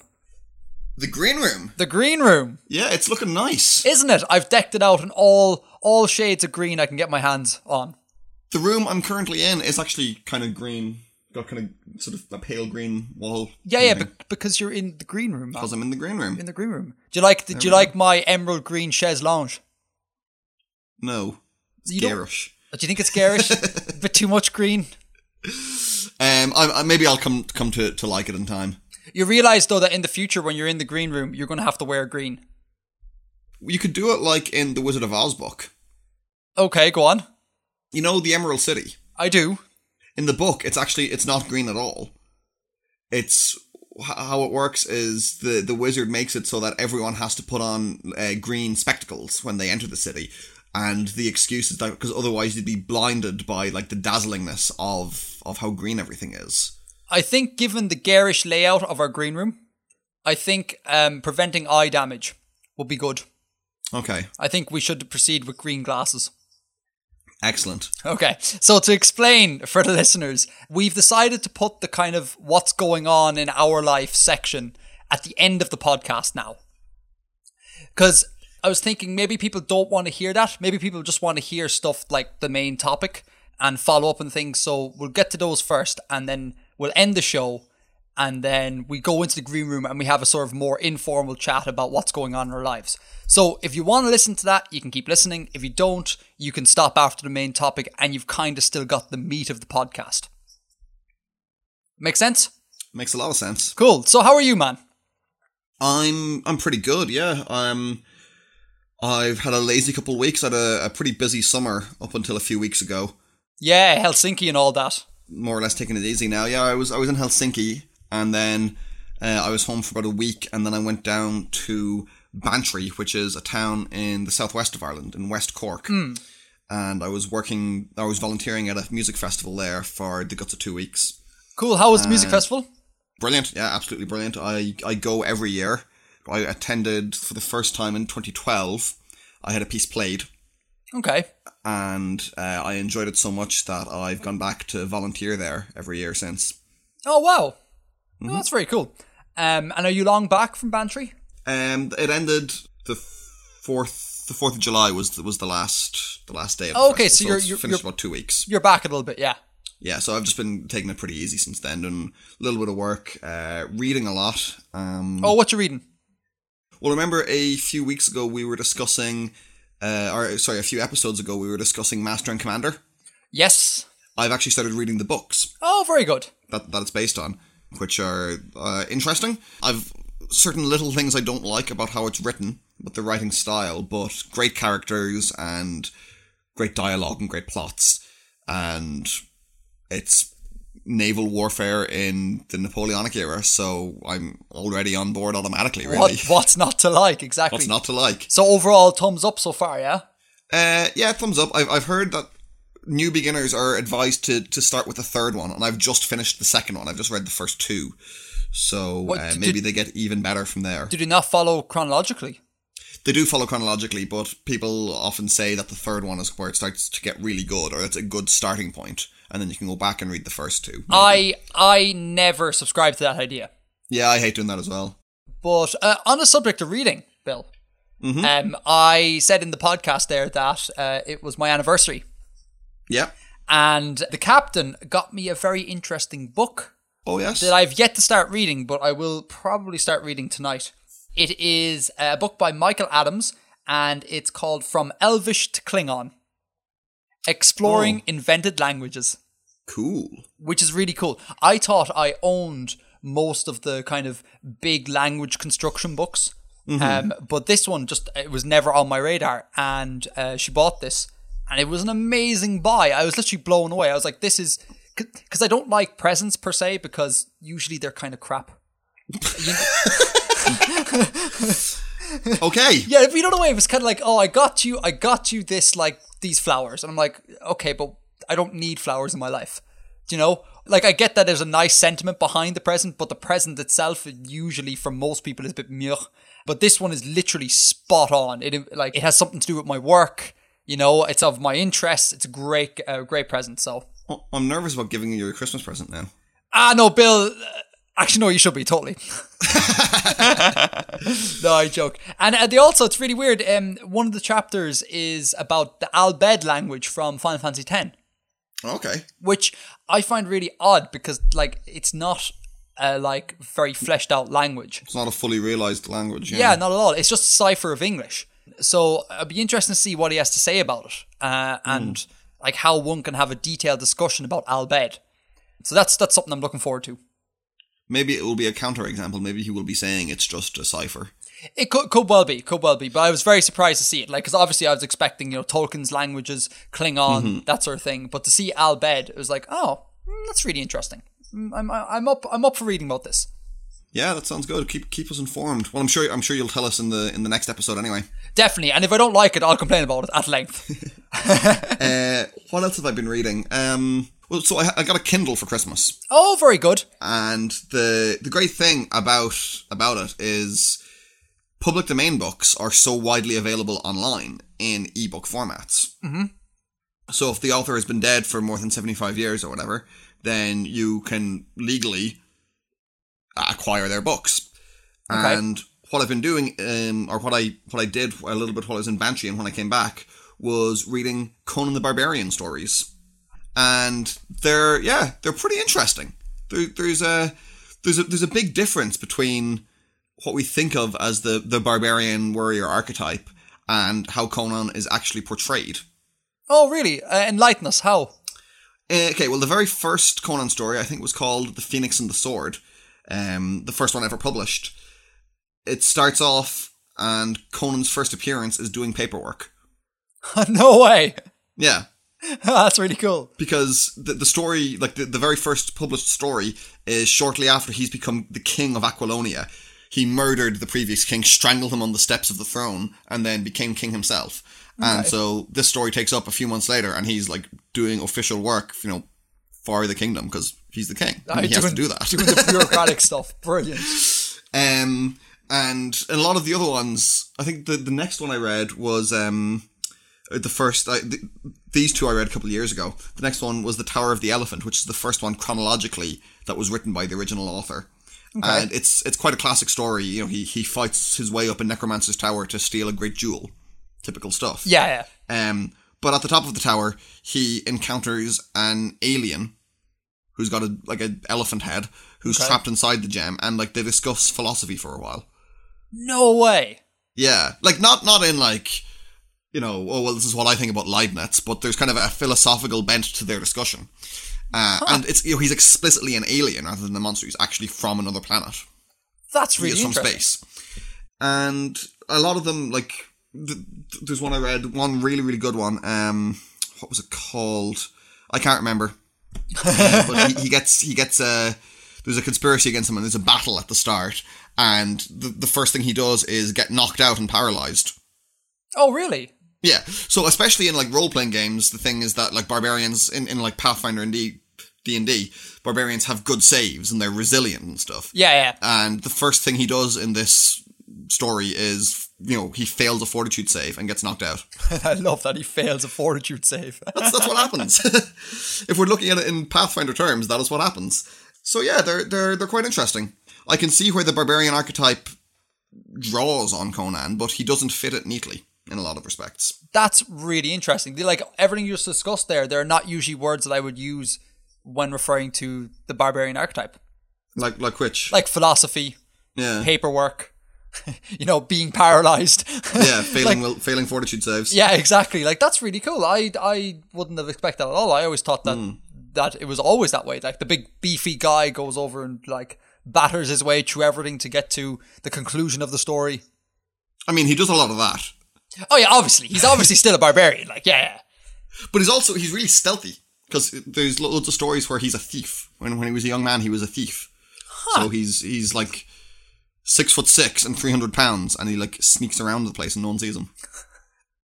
They sound hilarious. And he runs away from stuff as well. Like there's times when he encounters stuff and he's like, nope, can't kill that. I'm out of here. That's brilliant. Yeah. That's really cool. That's really glad that there's like it's a really fresh, I'm going to say fresh take on barbarians, but obviously it's the original. Yeah. But it's really cool that the original is so kind of like diverse. That's really nice. Yeah. Oh, there's a lot of problems in the stories as well. Like for the most part, women in it are pretty useless. Because it was written in the 30s, and he was a real kind of manly dude, so he probably wasn't very smart about gender stuff. But something to be aware of when reading them. Don't be expecting nuanced discussions of gender. But I don't think any book from the 30s or that era will be giving you nuanced discussions about gender. Not a lot of them. Yeah, I'm sure there's a few that break the mold, but the general trend, is stick with the zeitgeist of that era. So that's really cool. That's genuinely very, very interesting, Bill. Yeah. So I have a story. Oh, yeah? As I've mentioned numerous times, it was my anniversary, and I was staying over in the captain's house for 10 days in July, I think. And one of those days, we had a small party. So kind of like close friends came along. It was a gathering. It wasn't like a crazy party or anything. I cooked dinner and then we all sat around and had drinks and talked afterwards. But a couple of interesting things came up, right? One controversial, one not controversial. Which would you like me to talk about first? Non-controversial first. Non-controversial. Okay, so you know the way you and I like flags? Yeah. And you know the way not everyone likes flags? Sure. I have found that to be completely false. I think within everyone is a flag lover waiting to escape. Okay. Right? So, because I can't remember how it happened, but the conversation drifted towards flags. And I was like, okay, the minute I smelled flags, I was like, I'm going with this. And we had like a really long discussion about flags. And it's amazing how everyone has an opinion and everyone is interested in flags once you get the discussion going. Like, it was really cool. And we talked a lot about like good flag design, bad flag design, why I think certain flags are good and certain ones are horrible. And people are genuinely interested in hearing the reasons and being directed towards brilliant flags and shocking flags. I was like pleasantly surprised. Are you sure it's not just the circles you move in? Oh, no, definitely not. Because a lot of the people at that gathering were people that I'm not close friends with. Oh, okay, fair enough. There was myself and the captain. We were obviously close friends. And then one other mutual friend of ours. And the rest I kind of loosely know. Okay.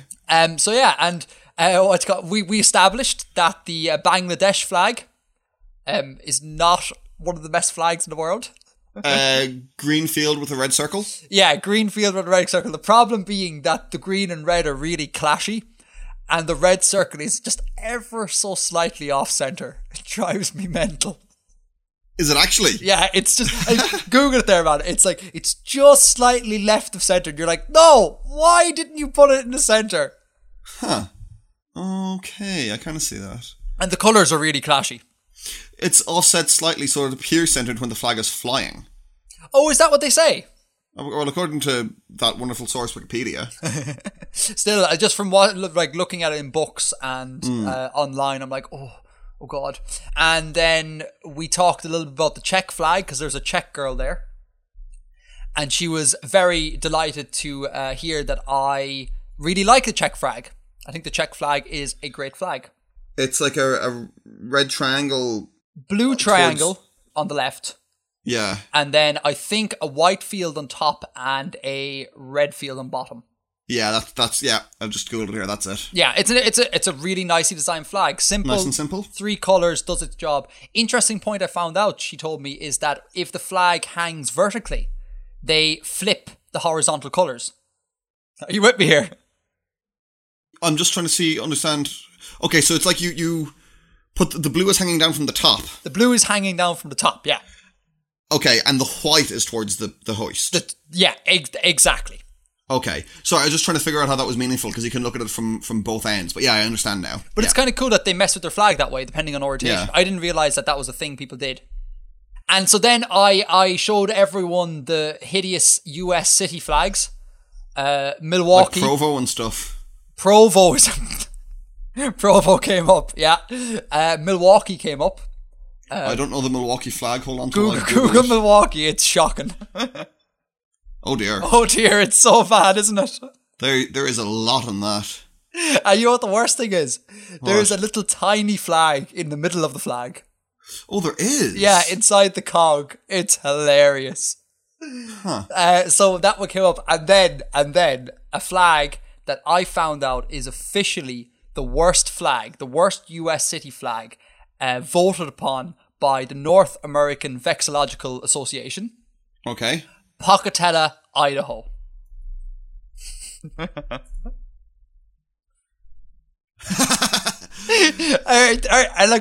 want you to... Hold on, is the copyright part of the flag? Oh, you ruined it. I was going to say, can you pick out one feature that is just hilarious? Is that it? Yeah, the TM is part of the flag. And the TM. And the TM and the copyright. It's hideous. Wow. And then I am impressed. it's so bad. And then the what you call it, the impact font for is it proud to be? Yeah. Yeah, that's kind of an impact kind of font. It's just the worst. And so loads of people at the gathering, they didn't realize that such crap flags existed. And they really enjoyed being shown these terrible flags.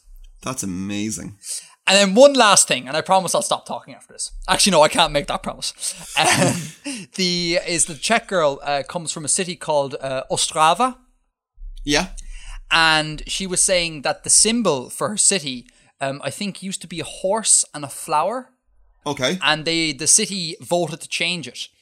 And they changed it to, wait for it, 3 exclamation marks. What? Yep. So what happens is every single municipal building in Ostrava has 3 exclamation marks after it. So you have the bank with 3 exclamation marks. The post office, 3 exclamation marks. So she was like, it took me a while to get used to. And once I got over the fact that every municipal building is shouting at me, I was okay with it. Which I thought was hilarious. That's bizarre. Isn't it? It's like Ostrava is super excited about everything. It's kind of cute. You know what? I am actually not against that. If you had 3 exclamation marks on a flag, that's shocking. Right? But making it a thing that cities, all the municipal buildings have little exclamation marks is kind of a fun little jokey thing. I think it's pretty cool. I'm not a big fan of text on flags in general. Oh man, it's one of the rules. What is it? The quote is, if you have to write the name of the thing your flag is about, your symbolism has failed.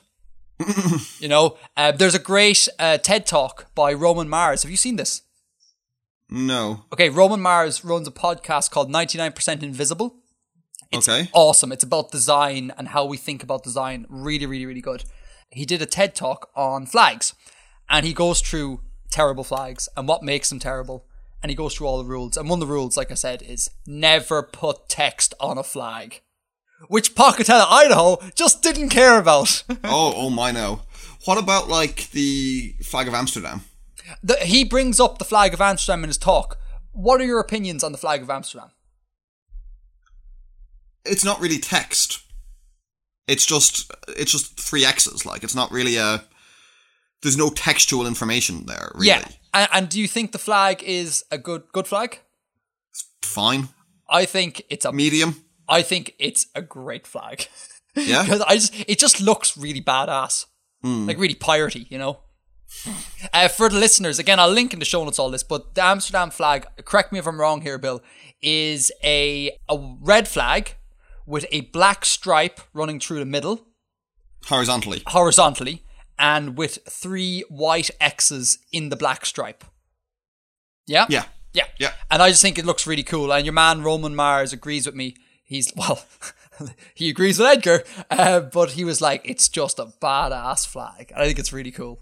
It's funny you mentioned the pirate flag, because there's a lot of pirate flags. And different captains had their own different flags. There was one which it was like a skeleton holding a spear in one hand and a chalice in the other, and he's like stabbing at a heart or something. That sounds like it's probably a shocking flag. It's not great. Okay. I think the thing about the skull and crossbones is actually reasonably true. What do you mean is reasonably true? I think like people did actually use the Jolly Roger. Can I ask a question? The Jolly Roger, good or bad flag? It's a pretty good flag. I think it's a terrible flag. It's got a lot of like cultural weight behind it at this stage as well. Yeah, obviously, but I think from an aesthetic point of view, the skull and crossbones is too finicky. And that's actually interesting, because this is what I was going to say. I saw a picture somewhere on the internet reasonably recently, like in the last year or so, of a preserved, like, actual pirate black flag from some pirate ship. It's in a museum somewhere, and it was actually very nicely made. And I'd kind of thought that it would be sort of roughly stitched, like an approximation of a skull and crossbones, because they're pirates. You know, they're not going to be doing precise needlework. Yeah, exactly. But it was actually really nicely crafted, and then I was thinking, well, I suppose they're pirates. Like, why wouldn't? Like, I'm sure one of them was a tailor at some stage. I'm sure some pirate crews had tailors. Yeah, and especially because at times pirates were often from the Navy, and then they just like ran away and became pirates. And the Navy used to press gang people. So you'd have a huge variety of people in the British Navy from a variety of different backgrounds, and I'm sure other countries were the same. Yeah, definitely. And I think as well, like there's pride in a flag. You know, so if you're going to make a flag, you're going to want to make it really good. Well, yeah. I say this, but again, Pockethead, Idaho. But yeah, just the fact is that the trademark symbol and the copyright on it is absolutely brilliant. For the listeners that don't go into the show notes, okay. Just this once, make an exception and go into the show notes, and or just Google it, or even just Google it. Pockethead, Idaho. It's just brilliant. It defies belief. But anyhow, the Jolly Roger. I think culturally it's an amazing flag, but aesthetically, I think it falls under the sort of bad flag category. What do you think is the worst flag? The worst flag you've ever come across? Would you say Pocatello? It's hard. Provo or Pocatello, yeah. Pocatello's up there. It's very bad. Have you got a counterexample? Have you got something that's really shocking? I'm going to say the flag of Venice. I don't know. I don't know this. Hold on, give me a second here. The flag of Venice. Now, there's various versions of it. There's one. I'm not sure exactly what how to put them together in like historical order, but there's one incredibly terrible flag of Venice. Okay, do you want to describe? I'm looking at all the flags of Venice now. Do you want to describe the one that you think is shocking? Okay, so the centerpiece of this is a winged lion, right, with a yellow halo on a blue background, and on standing on some ground, and he has one paw on an open book which reads Pax Ivan Tibigali Marsta Tsemeus. Okay. Yeah. So we're quite busy here. There's a lot already. Yeah. And this has a really sort of Baroque or arabesque border around it in sort of, I don't know what colour that is, kind of crimson and gold and a little bit of dark blue detailing. Yeah. A really, really elaborately designed border. And then to the right of that, there are 6 panels, similar, with horizontal panels, stacked one above each other, in similar design to this sort of Baroque border. And there are there's 7 of them, and there are 7 little flags or coats of arms at the far end. It is just the busiest, most bizarre thing. Like, there's just so much here. What am I supposed to be looking at? Okay, so I googled this flag, right? I can't quite see one that has coat of arms at the far side. But that being said, just about every single picture here is ridiculously garish. and I see some pictures here of the Venice flag. It's frayed. The right side, the bit not in the hoist, is like cut into little strips. Right. That's also Weird. Hideous. That's very strange. Yeah, because like they'll like flail really easily. Like they can unravel really easily. Like that the reason why all flags are like roughly rectangular or some square is that they won't tear very easily. And the Venice flag just like no, screw you, good conventions. if you look at the flag for the flag of Veneto, sorry, maybe this is actually a sub-region near Venice or something. Oh no, it's the province that Venice is in. It's that flag, the flag of Veneto, and it was based on an old Republic of Venice flag. That's what's going on. Okay, hold on. So the region of Veneto. Google flag of Veneto, you'll find the one I'm talking about. Oh boy, it's worse. Oh boy. Oh god. It's got so much detail. Like even like the picture itself, there's like specific detail to the landscape. There's a gradient in the sky in the version I'm looking at. God. There's text in the book in like really, really small, and then there's 7 coats of arms. Isn't it amazing? I don't have any words. Isn't it amazing? That is awesome. Listeners, definitely Google this. This is the Veneto flag. Veneto? Yeah. Veneto. We'll throw it in the show notes as well. If you want to have a good old giggle to yourself, go check this out. I think that might be a contender for Pocatello, Idaho. But I think the thing that makes Pocatello, Idaho just that little bit worse is that TM. No, for me it's the copyright, because that was like it looks like an ad or something. It's just the worst. I love it. Like, I don't understand how does this pass? Like, can you copyright a flag? Well, it's a work of art, isn't it? Is it? I guess. And I mean, like, is it property of the like the county or the city? But no, that's public property then. So I don't know. It's just awful. So that makes me think of 2 things. Go for it. When I was in Finland, as I was talking about in the last podcast, I went to the Fortress Suomenlinna on the islands outside the city. Yeah. And I came across a flag. I think it's the military flag or the naval flag or something. And Wikipedia is also saying it's the state flag. So it's used for various purposes. Okay. And from a distance, it looks, and if you look at like a small thumbnail of it online, it looks like the Finnish flag, but in the center in the center of the cross where the bars all meet, it looks like the Google Plus logo. Okay, right. What am I Googling? Tell me what to Google. State flag of Finland, I guess. State. Okay, hold on now. It looks like the Google Plus logo. Wait now. Okay, describe what you're seeing. The most numerous flag here is a white background. Yeah. Blue cross superimposed on the white background. Yeah. Where the cross meets, there's like a red crest. Yeah. Does that look like the Google Plus logo? The Google Plus logo is a red box with a white G and a white plus. From a distance, like when you can't see a flag clearly in real life, that looks really similar. Oh, yeah, it does. I wouldn't know because I don't use Google Plus. Google Plus just seems like a train wreck to me. But yeah, it's not the worst, Bill. No, it's not a bad flag. I just thought it was funny. Favorite flag of all time? I don't know. Oh, well, I was going to give you mine. Oh, okay, go for it. The former flag of Libya. It's just green. Yeah. No, I'm sorry, I'm joking. That's obviously shocking. Like, it's just so irrelevant. Oh, it's a green cross on a green background. The green cross on a green background. Oh, first. I had to think about it there. I was like, what? That's not Nordic Libya. Nordic Libya. Anyhow, so that was that flag discussion went on longer than I thought it would. To be fair, so listeners, I would like to, before we formally finish the show, I'd like to really apologise for 90% of what I said. It was a bit long-winded. If you made it through this, great. Thank you so much. I'll see you next time. All right. Edgar out. Edgar out.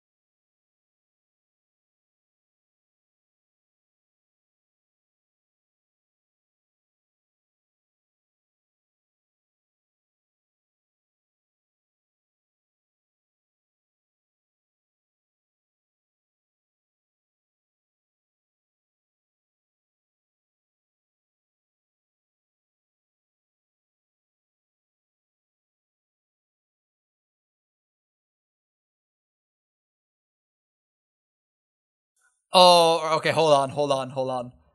What's his face? What's his name? Jacob Stitch Duran. Are you Googling him? I am. Stitch Duran. Oh my god, it's Edward James Olmos! Isn't it? Oh my god, that's brilliant. I remember when I started watching it. Oh, let's get those birds in the sky, Bill.